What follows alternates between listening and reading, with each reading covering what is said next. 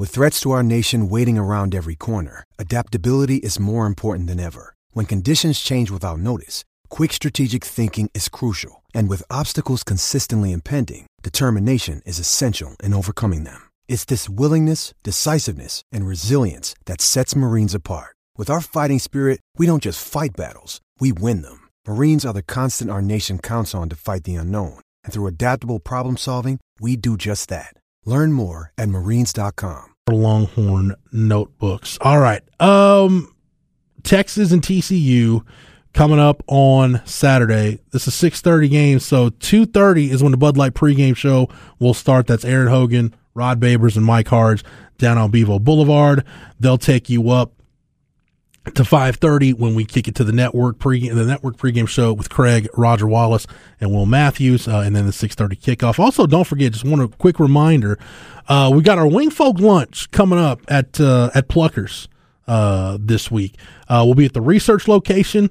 Doors open at 11. We're giving away a pair of tickets to the TCU game. So if you don't have tickets for the TCU game, come out to Pluckers. Come see us on Friday. That's at the research location, and we'll have lunch with our wing folks that have been a part of go to hornfm.com. Figure out how you can be one of Aaron Hogan's wingmen. He's picking games against Dave Paul. Also, for the tickets, this is key because we always get this question, and I don't want Christina and the promotions folks to have to deal with it more than they have to. Drawings for the tickets will be around 12:45 on Friday. You have to be present to win.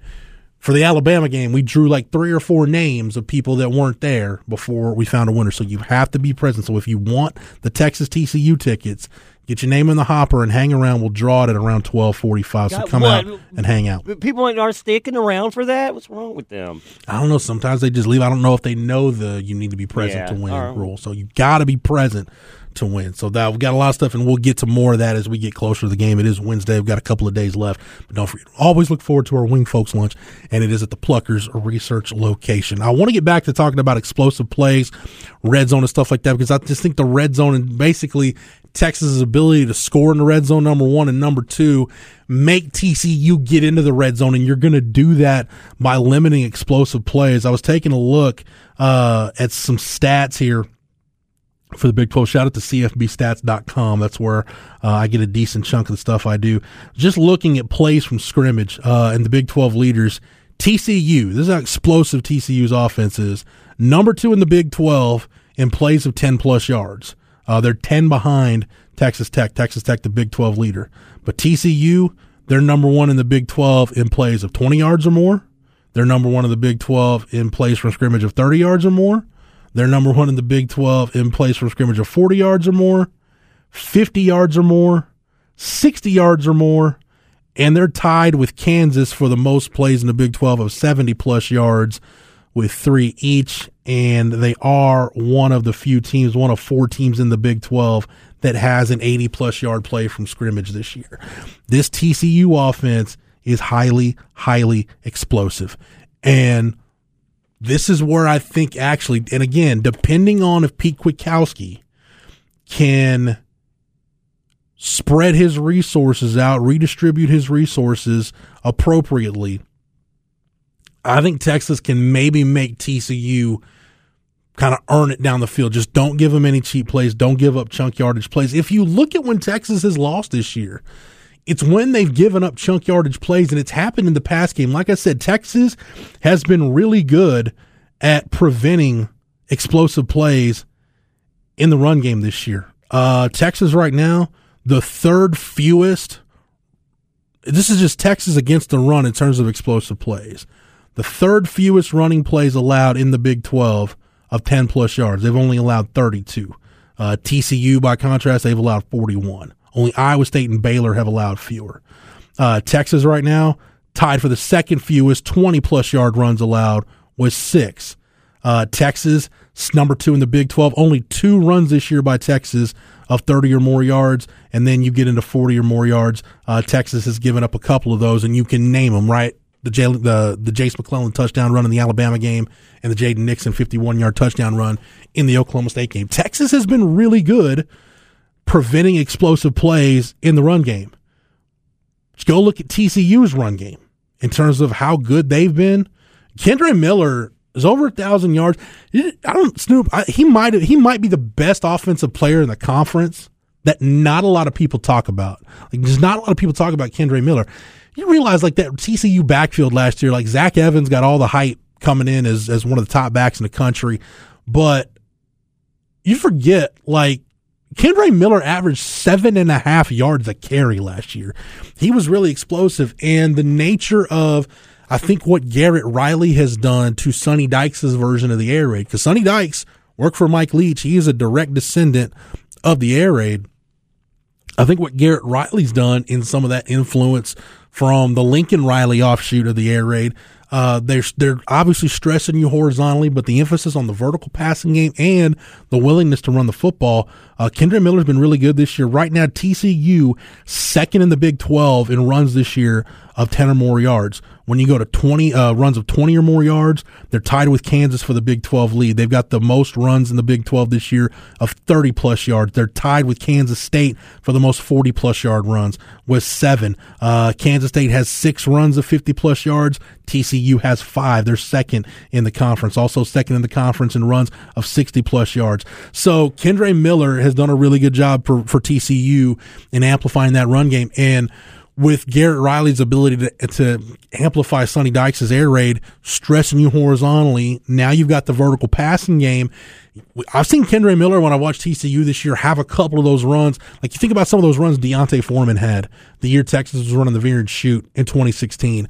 And, you know, the middle of the field is open, and Kendre Miller, I think it was the West Virginia game, he had like a 50-yard touchdown run. Nobody laid a hand on him because the middle of the field was wide open, because TCU stresses you so much. We were talking about on the Longhorn Blitz podcast, myself, Matt Butler, Rod Babers. That's available right now anywhere you get your podcasts, and you can hear it tonight on the Horn at 7 o'clock if you want to hear it here on the Horn, or again, anywhere you get your podcast, search Horns 24/7. That's Horns 247.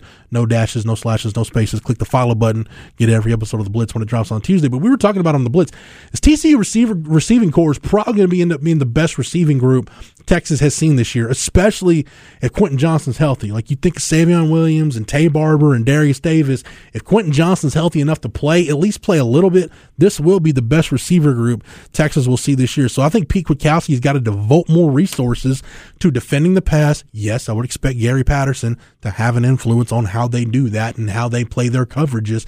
But again, I think Texas is good enough, even as good as TCU is running the ball. And this is where I think Texas can have the advantage in the game.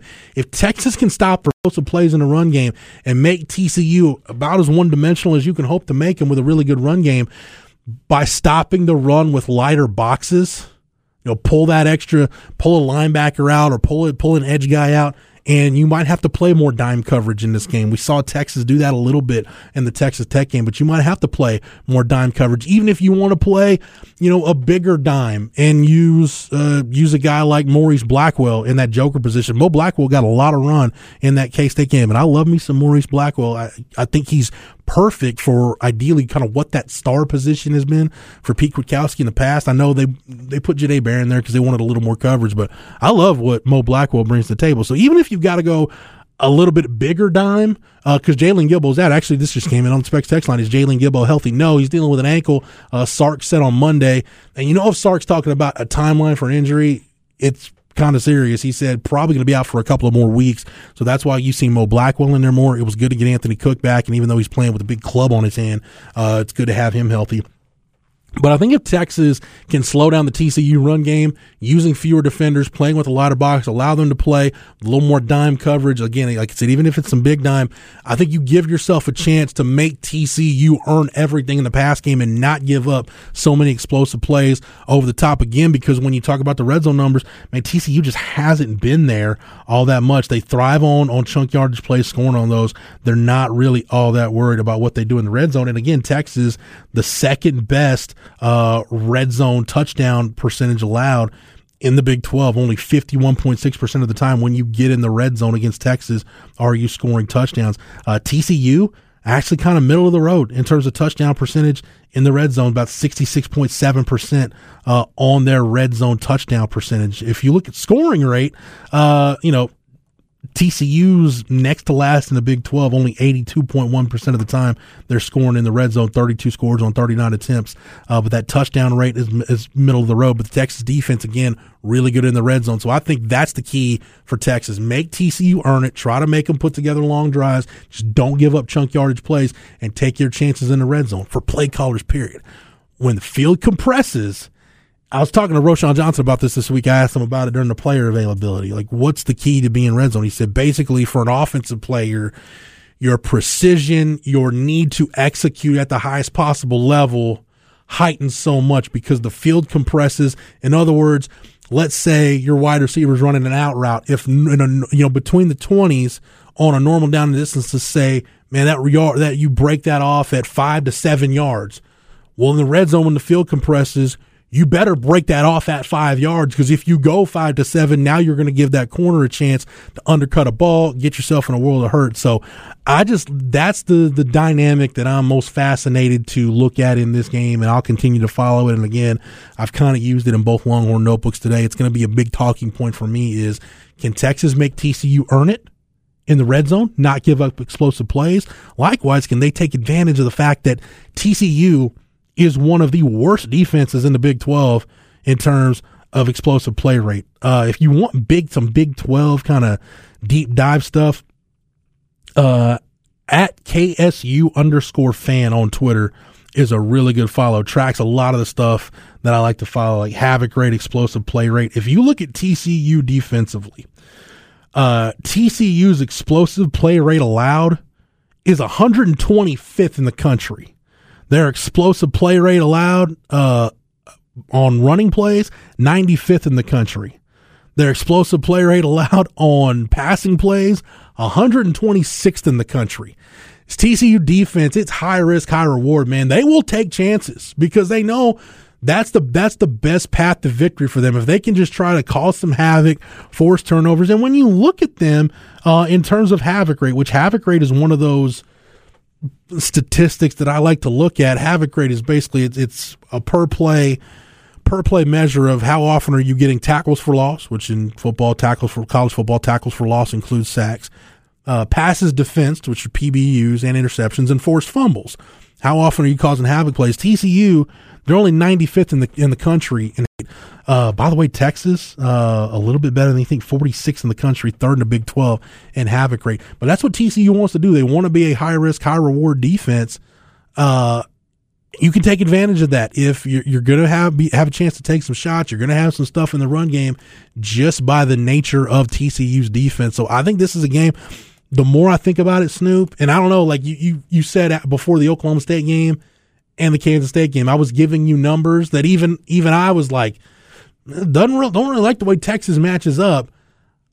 The more I dig into it, man, the more I just feel like Texas matches up really well with TCU.